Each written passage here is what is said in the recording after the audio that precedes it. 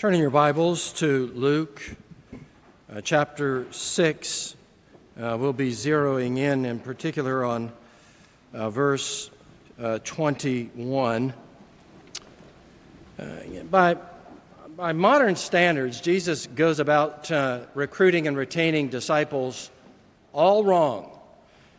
So what he should be doing by modern standards is he should be hyping all the benefits of being a disciple of Christ, all the good things that come by being one of his followers. And instead, what Jesus emphasizes are the cost. And so, as we have seen, he says, "Blessed are those who are poor," it's in verse 20, and "blessed are those who are hungry," in verse 21. And now we're going to see, "Blessed are those who weep," and then in verse 22, "Blessed are you when people exclude you and you're socially ostracized." Now, we clarified that all of these are meant in a spiritual sense. It's spiritual hunger and it's spiritual poverty that's in view, but it's not stated here. It is in Matthew. Matthew clarifies, but Jesus doesn't clarify that in this sermon, at least not immediately, and so all the more, misguided this seems that such an emphasis is being placed on all of the demands and the demerits of being a disciple of Christ. Now, he does promise for those who are poor the kingdom of God, and for those who are hungry that they will have satisfaction, but all that is out there in the future somewhere, and in terms of present circumstances, seems highly unlikely. So it does seem to us that Jesus is going about this all wrong. And yet, the fact of the matter is, Jesus is the most successful recruiter that there has ever been. Granted, the corporate recruiters and college football recruiters would not be impressed, but nevertheless, he has had more disciples, more followers than any other single individual who has ever lived. Jesus knows what he is doing. And so in the next couple of verses, he's going to say, "Blessed are those who are weeping and sorrowful, and blessed are those who are rejected." The weeping, they're going to laugh. The rejected and excluded, they will leap for joy. Today we'll look at the first of these, sorrow, and I want to follow the same format that we did on the previous occasion by asking several questions of what Jesus means by what he is saying. So look at verse 21. Blessed are you who weep now, for you shall laugh. All right, so who are they? Well, in keeping with what we've seen so far, we believe Jesus is talking about those who are spiritually weeping. Blessed are those who mourn, Jesus says in the Sermon on the Mount. Weeping about what? Weeping about their sin. Now, I think that Christians are surprised when they encounter language like this. I think that much of contemporary Christianity is accustomed to thinking of the Christian life as a life of joviality, that there should always be a smile on our face and a song in our heart. We should be untroubled by the world, untouched by the sadness that is out there. And I think many people bring that mentality into church with them, and they're thinking that church should be a place where you get a little encouragement, where you get a little spiritual uplift, and that you should be a little happier when you leave than what you get here. But Jesus says, no, blessed are those who weep. So we better remind ourselves that Jesus himself is a man of sorrows, acquainted with grief. Isaiah 53:3. That at Gethsemane, he says of himself that he was very sorrowful to the point of death. Luke tells us he was in agony as he prayed. Hebrews 5:7 says of Jesus that he offered up prayers and supplications with loud cries and tears. In other words, he's saying that was what was characteristic of his life. Loud cries, tears. In his prayer life, this was what was characteristic. So even perfected humanity grieves, weeps, Never mind flawed humanity. So what is it about the world and ourselves that causes us to weep? Well, let's divide this into three categories. Let's begin with personal sin. 2 Corinthians 7:10 speaks of godly sorrow. And what is godly sorrow? Well, godly sorrow is that which leads us to repent. And so in terms of the Beatitudes, we have this progression from those who are poor in spirit to those who hunger and thirst after righteousness. So poverty of spirit leads to a recognition of the need of righteousness, and lacking that, it's very natural then, seeing what is missing and to begin to be sad and sorrowful and weep because of it. So this is another one of those characteristics that is at the foundation of the Christian life. We enter into the Christian life when we understand that we're sinners, when we understand that we fall short of the glory of God, when we understand that we have offended a holy God. And it's then in sorrow for our sin that we repent, and it's that sorrow that then drives us to Christ, that we might be saved. So it's certainly at the foundation of the Christian life, and it's in the Christian life as it unfolds. In other words, it's not just at the beginning, but the whole Christian life. As Luther pointed out in his 95 Theses, by the way, thesis number 1 was that the entire Christian life is a life of repentance, so that we continue to see ourselves in our sin. Even if we are redeemed sinners and saved sinners, nevertheless we continue to understand that we are sinners and that we need forgiveness. And in the recognition of our sin, there is sadness because of it. So the Apostle Paul can say in Romans 7:24, "Wretched man that I am, who can set me free from this body of death?" As he recounts his ongoing struggle with sin, he will call himself, 1 Timothy 1:15, the chief of sinners. 1 Corinthians 15:9, he refers to himself as the least of all the apostles and as one who is not fit to be called an apostle. And this isn't false modesty on his part. We know that we are wretched people. We know of our failures. We know of our betrayals. We know of our hypocrisy. And so with the Apostle Paul, we too grieve our sin and cry out of our wretchedness. The Apostle Paul says again that he is the very least of all the saints. That's in Ephesians chapter 3.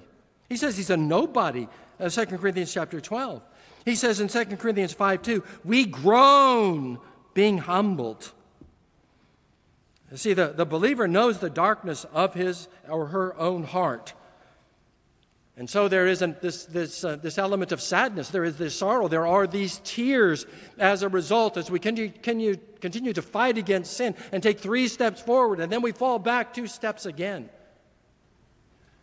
The late rector at St. John's Episcopal Church, Father Ralston, once said, I think somewhat tongue-in-cheek, but nevertheless said that when the prayer book revisionists took out the language of miserable offenders, where we confess that we are miserable offenders, he felt like the Episcopal Church had lost its way.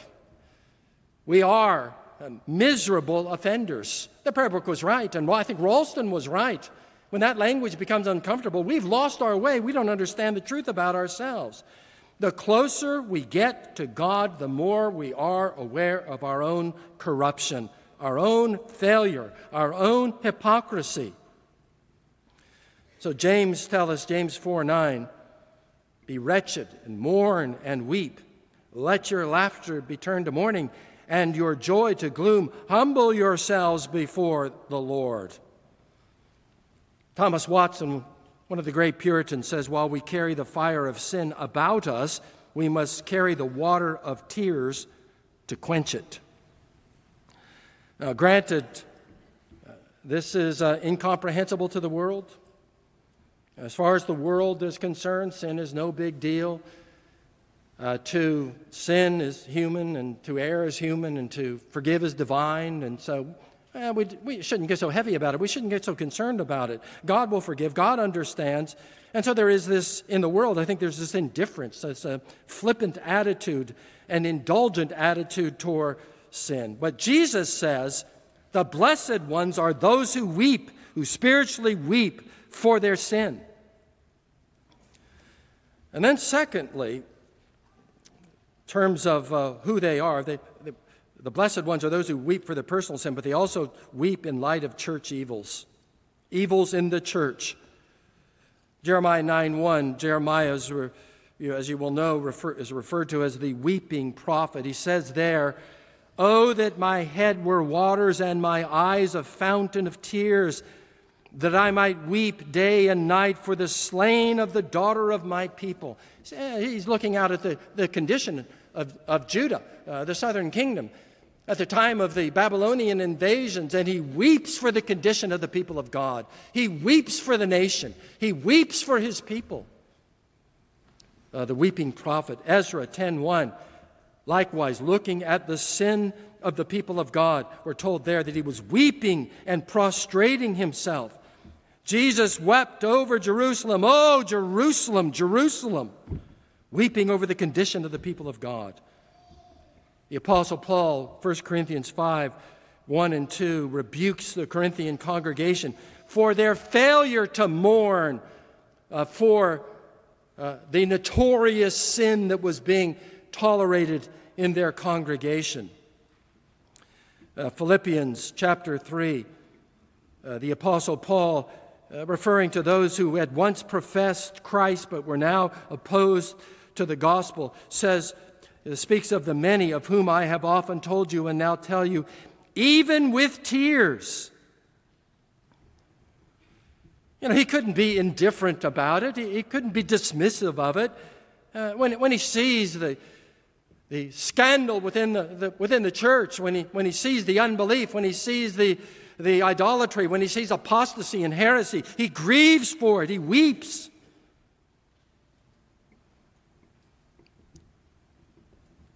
2 Peter chapter 2, where Peter tells us of Lot, that Lot was greatly distressed by the sensual conduct of the wicked. We'll come back to that in a moment.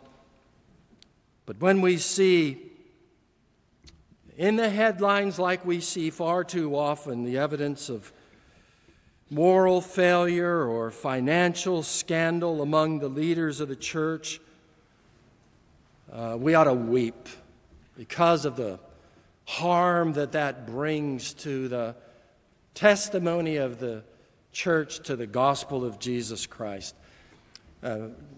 John Calvin, in his debate with Cardinal Sadoleto in 1541, urged the cardinal to think back to the condition of the early church, the Greek church at the time of Basil and the Latin church at the time of Augustine, and said, look around at the ruins of the church in our day and grieve for what you see. I've been rereading a book by Bradley Longfield about the modernist fundamentalist controversy. It's called the Presbyterian controversy. And reading that and realizing as you read the account of what happened in the PCUSA, the Northern Presbyterian Church, and how that church went from having a very substantial, very large conservative evangelical majority in the 1920s, and how that majority was betrayed by moderate and naive evangelicals, and how the end result was Princeton Seminary was reorganized and lost to the liberals, and the whole denomination was lost to the liberals.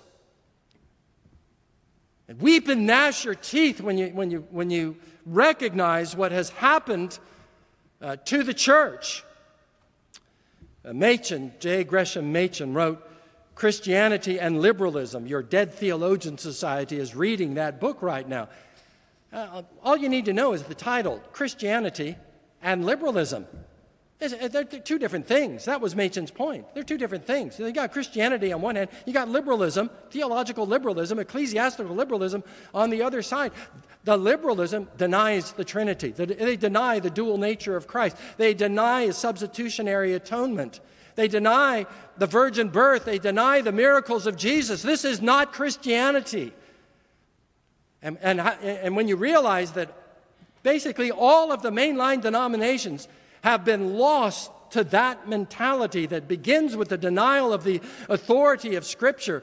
And when you look around and you see the bricks and mortar and coin of previous generations who sacrificed and labored to build these beautiful churches and these beautiful institutions, and they're all in the hands of people who put out rainbow flags and believe in a rainbow Jesus, how can you not weep for the condition of the church? So that's what we have here. Henry Van Dyke wrote the hymn, Joyful, Joyful, We Adore Thee, in which we find, by the way, he was a vehement opposer of Machen at Princeton. Refused to attend First Presbyterian in Princeton whenever Machen was preaching. But he wrote the words to the song, Joyful, Joyful, We Adore Thee, in which you find the line, which, by the way, is why we don't sing this hymn anymore, Thou our Father, Christ our brother, all who live in love are thine. Well, that's just the liberal gospel, the fatherhood of God, the brotherhood of man, and the infinite value of the human soul. The gospel is gone. Everybody who loves, they're all in it together. There's no hell to worry about. There's no atonement that's necessary. There's no cross that is irreplaceable. Psalm 137:1, the psalmist says, we wept when we remembered Zion. The psalmist looks at the destruction of the people of God. He remembers and weeps as a result. And then thirdly, we weep in light of societal evils. Psalm 119:136, the psalmist says there, my eyes shed streams of tears because people don't keep your law. No, they don't keep your law. They are dishonoring you. They are blaspheming you. They are worshiping false gods. They are ignoring your moral code. And the psalmist looks out of that. And what does he say? He's not indifferent toward that. He can't be dismissive about that. No, my eyes shed streams of tears. Back to righteous Lot. 2 Peter 2, he was greatly distressed by the sensual conduct of the wicked. His righteous soul, Peter tells us, was tormented. He wasn't entertained by it. He couldn't just ignore it. He couldn't be indifferent about it. No, he was tormented. He says, by the lawless deeds that he saw and heard in Sodom. Paul in Athens, Acts 17:16. We're told by Luke that he was provoked when he looked out and saw the sea of idols. He wasn't thinking, oh, well, this is very good. This is good to have religious diversity in Athens. And so here's the examples, all these different gods. Isn't it wonderful that we're such a diverse people? No, he looks at the idols and he grieves for it. He's provoked by it. And Romans 9:1 and again in 10:1, Paul speaks there of his great sorrow and unceasing grief because of the indifference of his countrymen toward the gospel. Jesus in Mark 3, verse 5, as he's healing on the Sabbath day, looks around at the crowd, angered, grieved at their hardness of heart. Again, he's encountering insensitivity, harshness, a cruel spirit, and unbelief, and he is grieved when he looks at that. There's this emotional dimension to it. The world, for its part, it laughs at that at which it ought to weep. And so you hear and see all the time off-color jokes, double entendres, the celebration of evil. John Trapp, another of the Puritan authors, says the world jeers when it ought to fear. Ecclesiastes 7:4, the heart of the wise is in the house of mourning, Why are the wise in the house of mourning? Because they understand what's going on in the world. If you're not somewhat sad about the condition of the world, you just must not know what's going on, frankly. You don't understand. You don't understand the trajectory. You don't know where things are going. You don't know where things have been and where they're heading. And so the heart of the wise is in the house of mourning, but the heart of fools is in the house of mirth. Just continuing the party. They're indifferent. It's no big deal to them. So they just continue to party on. What causes the wise to mourn, this is fun and games for the world. We're continuing to pursue our comforts and our pleasures. We're having fun. And the Bible says they're fools. And the fact of the matter is, the world cannot sustain its laughter. I wonder if you all noticed in the last couple of weeks that Elmo, the little red fuzzy creature from Sesame Street, was in the news. It's very, very instructive. Elmo asks, "How is everyone doing?" He asks that on social media. He gets 13,000 responses. This little fuzzy fictional creature gets 180 million views. Most of the responses spoke of sadness, anxiety, depression, of feeling unsafe, isolated, misunderstood. One said, "Elmo's sorry, but this above Elmo's pay grade." No, Elmo can't fix this. And the fact of the matter, neither can anyone else. The world cannot fix this problem. The world cannot sustain its laughter. It cannot sustain its fun. It eventually crashes and burns. I think the whole Taylor Swift, Travis Kelce romance has been another example of this. Football fans, fanatical football fans, love for the game was derailed by their romance. Featured, for a matter of 2 seconds in games that are broadcast over 3.5 hours. Completely derailed. They are furious about it. Can't sustain the laughter. Colin Cowherd, the host of the sports talk show The Herd, responded, "There's a lot of really weird, lonely, and insecure men out there." He asked, what does that say about your life? Well, I think it says a lot about a lot of lives. I think it's just a window. Elmo and the Taylor Swift phenomenon is just a window into where the world is and where the world will always be. The world simply cannot sustain its laughter. It pretends that life is all about fun and games and pleasure and excitement, but in the end, all its endeavors to that end crash and burn. So what are those who mourn promised? They're promised that their bitter tears will be blessed tears. They shall laugh. That's what Jesus says. Blessed are those who weep, for they shall laugh. Not at the unfolding tragedies that surround the world in which the blessed ones live. No, but they will laugh. They will celebrate, and their laughter will be an enduring laughter. It's not going to be this temporary thing that happens out there in the world. And what laughter represents is unrestrained glee. And he's saying that's going to begin now. They will laugh. Why will they laugh? Well, because they know that their sins are forgiven. They've wept for their sins, but they know that their sins are forgiven. They know they've been reconciled to God. They know that they have the gift of eternal life. Things are settled. Eternity has been solved. And when that realization takes place, there will be unrestrained glee, rejoicing, represented by laughter. So think about arriving in heaven. And you open your eyes and you're in heaven and you realize it's all true, that there is a heaven, that there's a hell, there's a God, and there's a devil. And because of faith in Christ, I have been delivered. I am saved. I am eternally with God in Christ. There will be a sense of relief that will come over us. And following that, there will be song and laughter and delight. in realizing that all of the promises of God will come true. Enormous relief.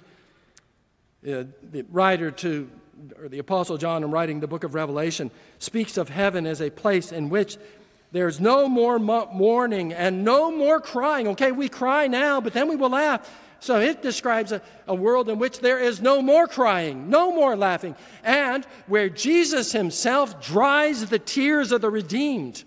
It's instructive. Tears of the redeemed, yes, because that was what was characteristic of their lives. Why? Because they're surrounded by evil. They know that the darkness of their own hearts. They see the darkness in the world. They see the darkness that's invaded the church. And so there's tears. And Jesus dries the tears. And they shed those tears no more. John Trapp, yet another of these Puritans, says, "These April showers bring on May flowers." He said that about 350 years before Al Jolson sang that song. And it's been sung many times since.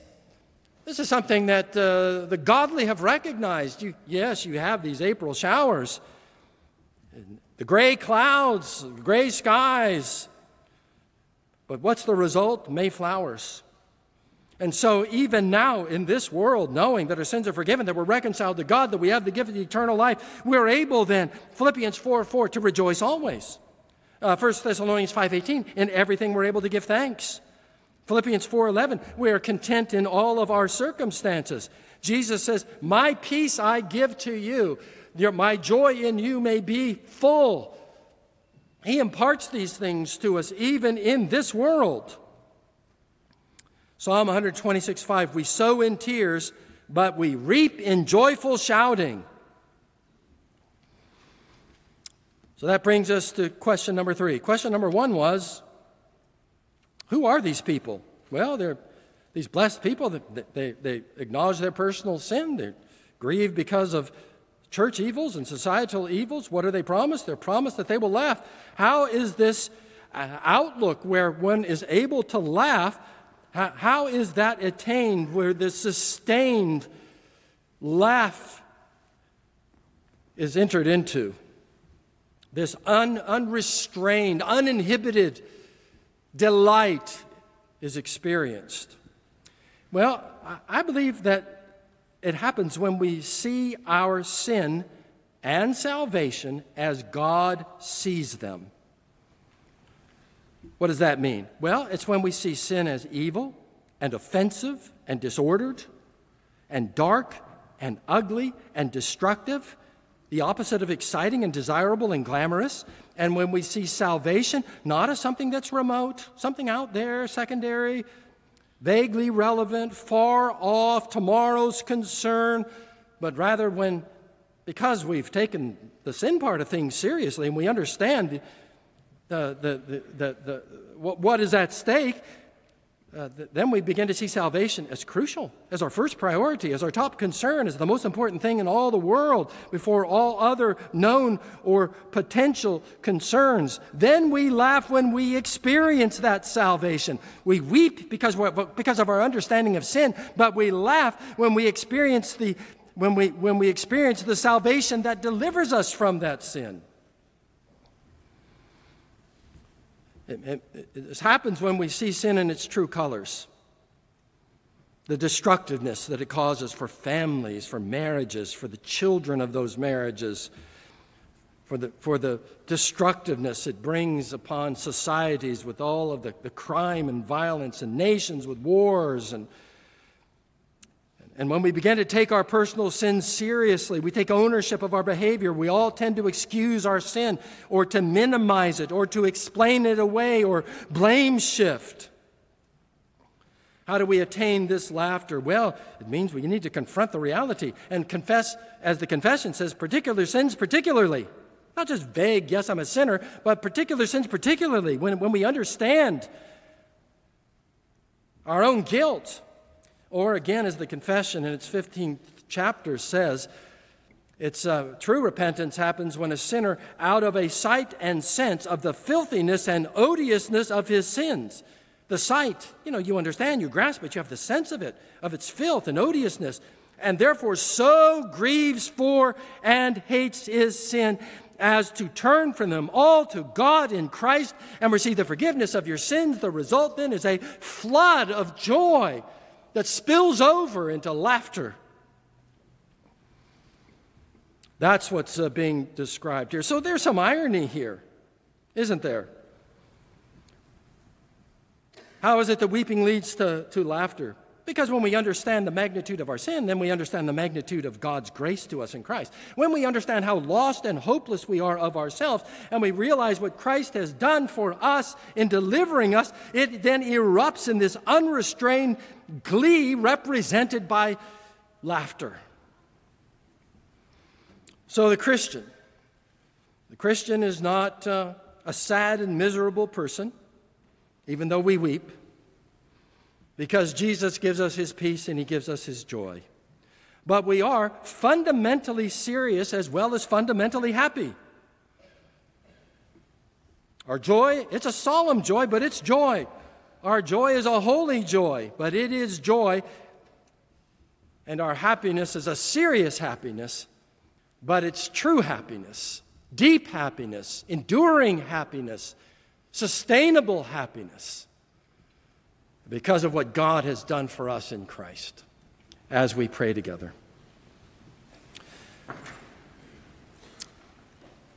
Our Father in heaven, we pray that we would not restrain our tears. We pray that they would freely flow as we understand the darkness of our own hearts and the guilt brought on by our own behavior. Pray that we would mourn it and grieve it. And as we look out more broadly at the world and the church, we pray that our hearts would be pierced with sorrow for all the harm and suffering and destruction that results. And, oh Lord, we pray that at the same time that we would rejoice, yet with trembling, that we would be sorrowful and yet always rejoicing, as the apostle says, because of the salvation that we have now in this world, because of the multitude that no one can number that will be brought into this kingdom of laughter, and for the consummation of all things in the kingdom of Christ, in whose name we pray. Amen.